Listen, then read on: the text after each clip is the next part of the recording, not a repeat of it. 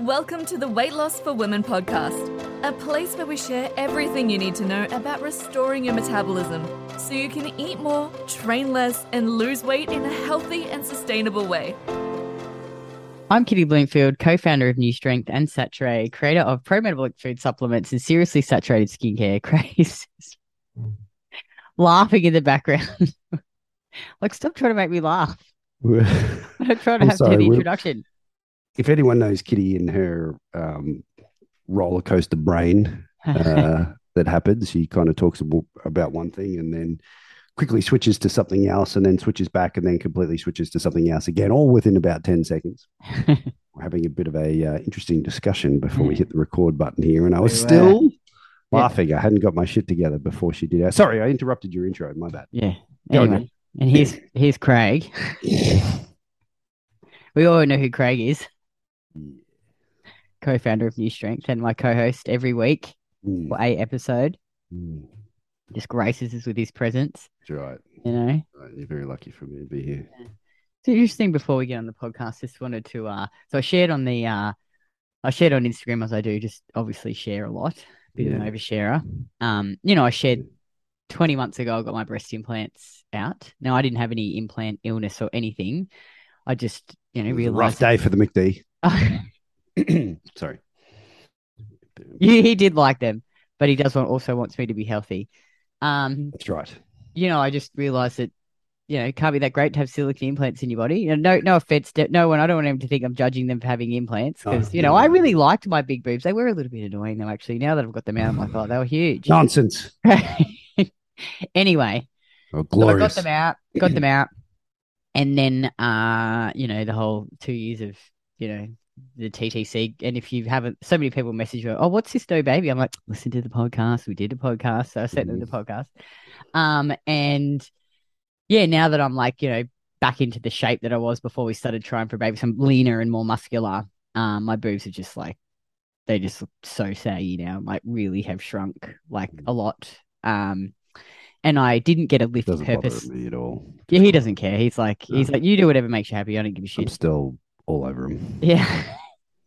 Being a creep. I love so I didn't get a lift when I had them out because we thought we were going to have a baby and it can affect breastfeeding. So I just chatted with the surgeon. He was like, yeah, just don't do it, which is sort of fucking annoying now because I'm like, oh, I could have just had it done then and I wouldn't have, gone through the recovery and not having to go under again. I've been thinking about it for the last sort of 6 months about getting it done.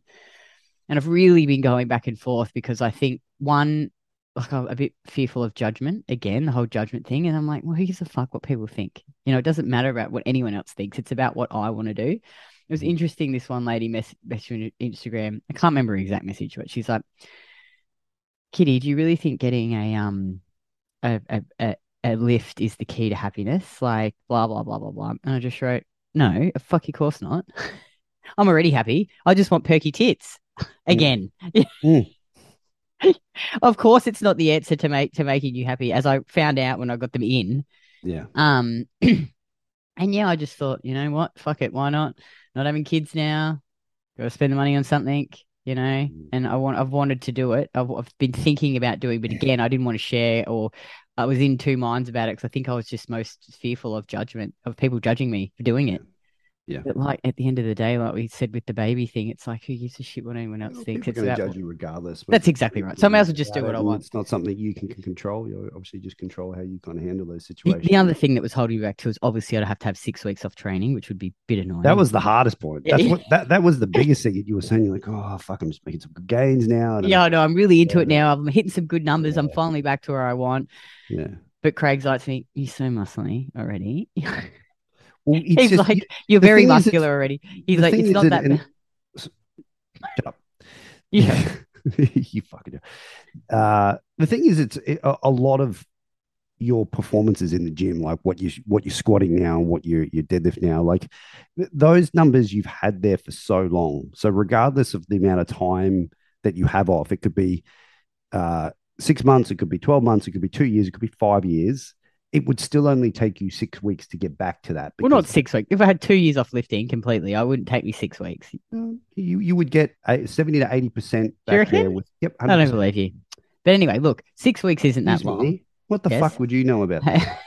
All right. Well, You show don't me read someone. anything. Anyway, I'm not going to have 2 years off, but surely No, I can. but you I can would get cope with you would 6 get weeks. there. You would get back there very because muscle Yeah, yeah, memory is yeah. the thing, right? And You're it's just right. like you don't lose those muscle fibers; they just lay dormant. So the moment you just start training, and because your ability to train effectively and the skill of how you do those movements, it's like riding a bike. You could Mm, not ride a bike for 10 years and still be able to ride a bike. mm, Lifting's exactly the same. Like mm. once you get through that initial period of just like your body going, oh, gee, this is a bit stressful and I'm a bit sore and all that sort of stuff.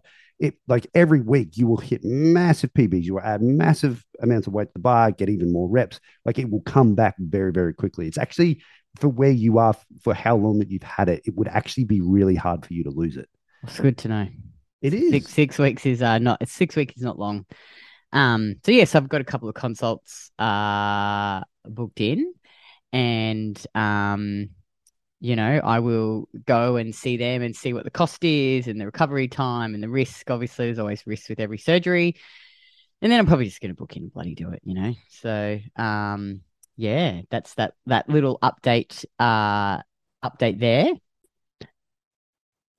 So today we wanted to talk about sleep and some tips on how to get a good night's sleep. So I think that's something that a lot of women struggle with when they come into our program. And it was definitely something that I struggled with because I just, was doing all these crazy diets and not eating enough and then binge eating, obviously binge drinking. And then, when we went through the whole TTC journey, there was a point there, even when I was eating heaps of food and, I was just doing light training, because I was so emotionally stressed and my just stress hormones were so elevated all the time, I was just waking up constantly. So that emotional, mental stress, I think, can really affect you Yeah, it was as pretty well. crazy. So maybe let's just assume that, you've got no stressful shit going on in your life. Because I think we hear it all the time with women in our program. I had a call last week and lady was like, oh, I was waking up at 2 a.m. every morning. And she's in this really stressful job and she finally quit. And she's like, I'm sleeping through the night now. Nothing else has changed. Yeah. So I think, definitely emotional stress, mental stress can really affect your sleep, even if you're doing all of these other things right. So if those sort of things happen, I guess you either have to try and resolve the issue, which I think is probably the best way, but sometimes you can't. But other things you can do, like journaling, breath work was really helpful for me. We both really liked the TTC. The EFT, the tapping, the emotional freedom technique, which we did with Greta and Teresa. So I'll pop their details, or they've done podcasts with us. So just scroll back and have a look. But they're just some things, that really sort of helped us as well. So yeah, let's pretend that you're not like, in a terrible marriage or have a really stressful job or, so much stress going on with your kids. So I think probably, there's certain things that we do with our clients that really improve their sleep. So I don't know, Craig, I think one is like, and correct me if I'm wrong, but actually eating adequate calories, like getting enough protein and balancing your blood sugar throughout the day, eat breakfast. Yes. And I feel like when you start to do those things with clients, like they see a big difference. Yeah, I think just being at maintenance calories, whatever that is for you as a person, just generally is going to hit the mark. And if you're hitting that maintenance calorie target by, having anywhere between 4 to 6 meals per day and, spreading out your protein and, like you said, getting carbs. Start with a good breakfast. Yeah, start with a good breakfast and making sure that the foods you're eating are really nutrient dense. And easily digestible. The foods that we talk about, like the liver and the oysters and the saturated fats and the like fruits and juices and starches, sourdough bread, potatoes, white rice, whatever it works for you. I think salt is a big one too. Salt is definitely a big one. Definitely, you want salt throughout the day, but especially before you go to bed. It would be really beneficial. And it's just one of those things that I've seen with clients, like when they've come out of a dieting phase and we're reverse dieting them back up to maintenance calories. One of the metrics as I kind of look at is, as that's kind of happening, how their sleep improves. And obviously, I could, looking at the objective metrics like their weight and their girth measurements, all that sort of stuff, when they kind of hit that maintenance calories. But a big part of that, it's just like, well, how's the sleep now? And like, sleep is awesome, and you just, it's just such a big part of that. So, I mean, that would be for most people, probably 85, 90%. Yeah, it makes such a big difference. So how would you establish your maintenance calories then, Craig? So like there's obviously you can use any of the what do you call them? The calculators, Yeah, there's plenty of online calculators. I mean, a really easy way to just kind of get a rough idea is take your body weight in pounds and times it by 12, right? And that's usually going to put you in a calorie range. So let's just try that for me. So let's say my weight in pounds, I'm 67 times 2.2. Do you say times 12? Yeah, probably for you need to go 14. So that just like include activity, like if you're quite active? No, so this is just nothing. Okay, so very, then very general. So then if you were say you're very active in your training, what do you have to times it by like your activity? Yeah, exactly. Like if you're really, really busy, like for somebody like you, I'd probably try like 15 times it by 15. Yeah. But I mean, how do the calculators work it out? So if I was to go online now and look at one of the calculators, they first ask you your age, your sex. Yeah. So that'll get height. Sex, so that'll plug in first to find your just, if you're not doing anything, this is your maintenance calories. And then they'll ask you about your activity levels. So they might say, for example, you train 3 times a week or you're really active. And then, so that'll times it then by a certain number, like 1.3 or 1.5. So, and then that's your maintenance, and then just test it, right? Yeah, like, so it's your BMR plus your activity levels equals your maintenance calories. So your BMR will be worked out of age, height, sex, body weight, and then your activity levels are obviously just based off how active you are. Either you're sedentary or you are a little bit more active, you lift weights and you also walk, or you're super active, you work a laborious job or something like that. So the multipliers just increase based off how active you are, and that's just going to give you a rough ballpark. And then you would need to test it, right? So you'd eat that and weigh yourself every day. Yep. And see what happens. Yep. Weigh yourself every day. And then at the end of 7 days, take the weekly average and then repeat the process again for week 2. And then compare week 1's weekly average to week 2's weekly average. And you can see, did your weight go down? Did it stay the same, or did it go up? But if it stayed the same, is usually within, half a kilo or like a few 100 pounds or something like that, you'd say, okay, well, I'm roughly at maintenance. And then over time, if it's slowly going down, you might be in a slight deficit, so it's not going to be huge. So I think the key though here with most women is like where they go wrong is you've got to be consistent with that. So like they might set the calories and then one day they eat this much and they don't track properly. So I think, set them and then plan ahead. Like how I would do it is I would set them, then I would sit down, do my meal plan for the week. So plan and prep the meals. So it's easy to be consistent. First of all, decide how many meals you're going to have, either 4, 5 or 6, and then just try and spread your calories relatively evenly between those meals and eat them don't eat one and then don't eat again for 5 hours and then eat 1 hour later. Like try, I know it's not always going to be perfect, but get up, have breakfast within half an hour of waking. Then if you're having 5 meals, you might eat 4 hours later. You might eat every roughly 4 hours, until you go to bed. And I think too, make sure those meals are balanced too. So try and have roughly the same amount of protein, carbs, and fat at each meal, because that's going to really help stabilize your blood sugar and stop that roller coaster of stress hormones going up and down, which makes such a massive difference. Yeah. I think that's a good general rule to start. And like we've sort of spoken about before, most people's afternoon snack, if they have an afternoon snack, is probably going to be a bit smaller than their dinner meal. It's going to be a bit larger, so it's probably going to be a little bit more protein, carbs. But generally, if it's a rough sort of spread, you're going to be pretty good for the day. So I think that would take up a big portion of how well your sleep is going to be. And then I think it's kind of what you're doing, in that last hour before you go into bed. Well, maybe we could start from the top, because I think it's like try and have a consistent. No, we won't be doing that. We'll be going on exactly like this. We fucking put you in charge. No, but I think you want to start.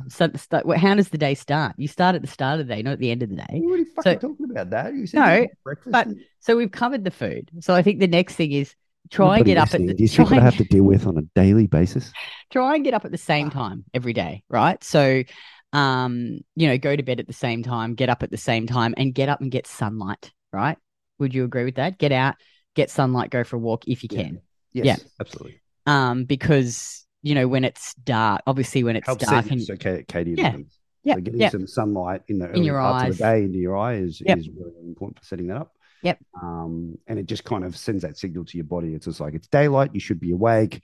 Yep. We should be in a state where we're you're fat burning or being in an oxidative kind of state. So you're around moving and doing things. Your digestion is going to be more active at that point. And then it stimulates your bowels as well. The walking in the morning, help you do a poo. Yep. So obviously get up, eat your breakfast within half an hour, then you can get the sunlight, go for a walk. Then obviously, you've already done your food prep and your planning, you know what you're having for the day. So then eat all your meals throughout the day, I think. And then exercise, I think, is an important part of this. Hey, like trying to do either some form of daily movement or some strength training thrown in there as well. And in terms of like, we usually give our clients step targets. So, I think if you start off, like you could just get any sort of step tracker, like get a Fitbit or some sort of watch or whatever, or a ring, and see how many steps you're doing now. And then, if you're only doing 3,000, maybe just aim to do 4,000 or 5,000 for a few weeks, and then try and build up to probably 8.5K steps a day is probably where you see the benefits. The minimum, Yeah. And you can obviously do more if you want to. Yeah. So getting out, doing some exercise, doing some strength training. The other one we touched on before is getting adequate salt. So salt actually lowers stress hormones, and it optimizes blood volume and circulation, which is essential for the delivery of nutrients to your cells. So you want to salt all your food during the day to taste. And then like Craig said, you can either have salt on because some people in our program, they'll just have dinner and they don't have a bedtime snack. Some people like to have a bedtime snack. So it really is personal preference. It's not about going, you have to do this. I think the most important thing is, am I getting adequate calories throughout the day? Am I spreading them relatively evenly? So like sometimes you see people eating fuck all in the morning, then they'll just eat like 50% of their calories at night, which isn't great. So, I think do what works for you, but just try and spread things evenly, have a decent breakfast. And then, if you want to have a bedtime snack, have a snack, like a small stack. And I think adding some salt to that is really good. And I think roughly 5 to 15 grams of salt is probably good per day is a rough guide. Yep. But again, I think just, salt your food. Mm-hmm. And then I think the bedtime routine. Now, this is really important. Hey, I think this is where a lot, like, let's say you've done all those things. I feel like this is where a lot of people go wrong. And like, Craig used to be a bit fucking useless, everyone. He used to... Oh, he was a night out, weren't you? Yeah, I'd sort of hit that second wind and I'd feel... Yeah. Remember when we were first dating? Like, you'd be up really late. Like, I'd message you and I'd go to bed and I'd get messages back from you like 11 or something. Mm. And I'm like, wow, how come you're not asleep yet? But obviously now that that probably wasn't quite accurate. Not always, but you because I was still PTing, like I was getting up at 5 a.m. So no, I wasn't 11. But I did have to nag you quite a bit when we first decided that we were going to like be strict with the bedtime. Yeah, but I mean, you've always gone to bed, what would be considered quite early. I was usually like a 9:30, 10 person, but yeah, you're right. You're absolutely right. I was just, it was one of those things. I'm like, well, if I'm trying to actually make the improvements and, get the adaptions from training and actually be able to handle all the things that I need to do, like eating more food and taking all these supplements isn't going to do it. It's get to fucking bed a little bit earlier. Like it really makes all the difference. You don't have to go to bed at like 8:30 like us, but I think having like maybe trying to get to bed before 10, if you can. Yes. Like I know some people's work schedule means that they just can't do that. So you've just got to try and do the best with what your schedule is. But I think if you can get to bed before 10, limit that blue light exposure before bed, because the blue light mimics the sun but doesn't have any of the benefits and can make you feel quite alert. Have that regular bedtime. So, phones away, we have a warm shower. You might have your before bed snack if you have one. You could do some journaling, and I don't do journaling, but I do breath work every night. Hey, I lay in bed, I'm lying there. Sometimes Craig tries to, I'm like, shush, I'm doing my breath work. And then I usually fall asleep with the book on me. Have the red light on. The red light, I think, is really calming at night. We really like it. Make sure you put your phone downstairs. Like we have ours out of our bedroom, have the Wi-Fi off. Make sure your room's completely dark, or use an eye mask. I use an eye mask and earplugs. I find that's really awesome. And keep it cool. Keep the temperature cool. Hey, not too cool though. Fucking we fight so much about the air conditioning, eh? Oh my God. It's ridiculous. It's summertime, yeah. Yeah. It's fucking he hot. likes it freezing, so it's so sweating. freezing, and you have to like have 10 doonas on. I'm like, why are we anyway? Let's not get into that. It's one fucking doona, right? And it's hot as balls, and it's just like you want to have a cool room and you want to have a doona. I'd love to hear from other people. I don't know. Okay, Brad, email us. Message me on Instagram and let me know how most people get this. For some reason, you're like, well, if it's so cool, why do you have to have a doona? Why don't you just sleep? I'm like, because I like to have something just sleep with the sheet around on me, like I like to feel. He's like, no, I've got to have the doona, so it's got to be freezing. Oh. It's not freezing. It's cool. That's It's the freezing point. like it is Cool in room, winter, so we dark have to room. have That's the. how it. Listen, kick you down the steps once this podcast is Anyway, over. so have a cool room. I don't know what their ideal temperature is. What is it? 22 Yeah, it's degrees. never 22. It's always colder than that. Anyway, so 22. That's what it is on the fucking heck on. It's colder than that. So 22 is so don't have the You are room not too being cool objective at the or moment. too That's how I feel about that. or too hot. But I really think this bedtime routine is such a key one. Hey, like, what about one of your clients? We won't say her name. She'll know who it is. She'll know and she'll exactly know when she who listens. She's that awesome. is. We really love her. She's so Yeah, awesome. she is. Tell like when she joined, she was so shit. Hey, at like her bedtime, she was awake at like Yeah. 11, and you Well, just she's in the US, and she would be sending me messages, and I'd be looking at this message come through, and I'm like, what fucking time? I'd look at the time converter, and I'm like, you should be sending me messages.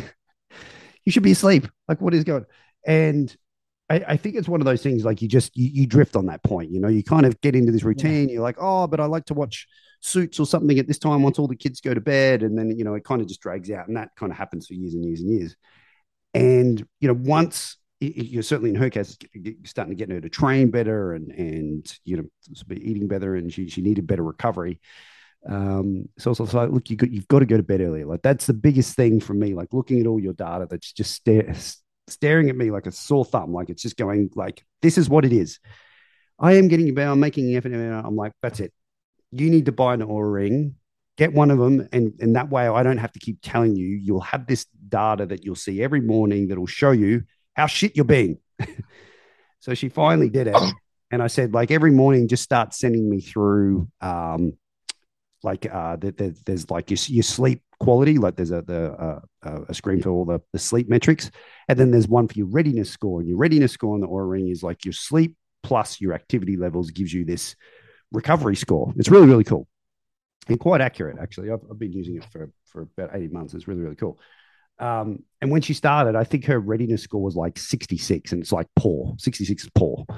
And it was just like, you looked at the quality of sleep, like how much REM sleep she was getting, deep sleep. It was really, really, really, really poor. And I think just having that objective metrics, looking at her, just going, yeah, you suck. And I'm just like, see, this is what I mean. I'm like, you need to let's get to bed a bit earlier to start establish this routine.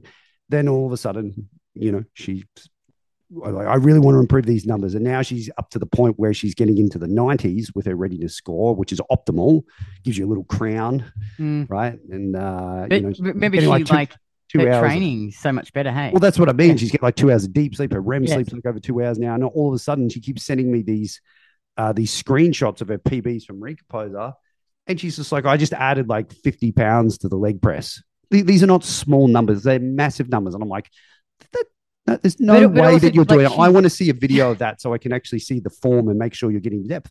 Sure as shit. I look at the videos and I'm like, wow, like, this is incredible. I'm like, what have you been doing this whole time? And it's just like, yeah, she started getting and her sleep, food and everything was still better. the same. She just put that bedtime, started to go to bed earlier. Yeah, I mean, she's definitely made improvements with the food as well and all that. Like, it's all come together, but that's been the biggest thing that's really kind of stood out. And it's just like, wow, like, look at these performances. This is amazing. Like, yeah. So, I mean, it's just that's such a low hanging piece of fruit that is going to have such a massive impact on everything. Everything. You can't fix sleep with anything else but more sleep. Yep. Better sleep. Yep. And I think too, like, again, back to the emotional stuff, like, if you're stressed, that's always going to affect your sleep. Like, I just find it with myself, like, it's the first thing for me to, I'll be lying awake thinking about work, or I'll wake up in the night thinking about something. And when I'm really relaxed and good, I sleep awesome. The other thing too is maybe potentially, like, I find when I'm coming to the end of a training block when I need to have a deload, that will affect me too. 100%. Yeah. So if you're overtraining, well, not that I was overtraining, but like, you get to the point where you need a deload. My sleep starts I start to wake up. Restless. Yeah. Absolutely. That central nervous. Yep. Yeah. You twitch a lot more, like, you'll wake up sort of, and that's just your nervous system just, trying to adapt, or, not really adapting. I can't remember what it actually was, but yeah, that's one big thing that I do notice. And that's actually a metric that's on the Oura Ring, like, restfulness. and it sort of shows like how many times you keep waking up. Mm. And it's one of the big things I've noticed just personally. Once I'm getting close to the end of a training block where I'm almost ready to deload, that starts happening quite frequently. You can just feel really it. fascinating. But Yeah, it's pretty amazing. I don't think, have we missed anything? No, just want to do. Do you think there's any supplements you want to talk about? Obviously, let's assume that you're doing all the basics first, because I'm like, I don't think the supplements can really help you unless like do the basics first. Yeah. Sometimes magnesium helps. Sometimes magnesium is good. Yep. Magnesium will help. Well, I mean, like salt. We already talked about salt's not really salt. Aspirin, obviously, can lower. Let's not talk about aspirin. I think it's that's a rabbit hole. A bit of a Just do the basics, everyone, first.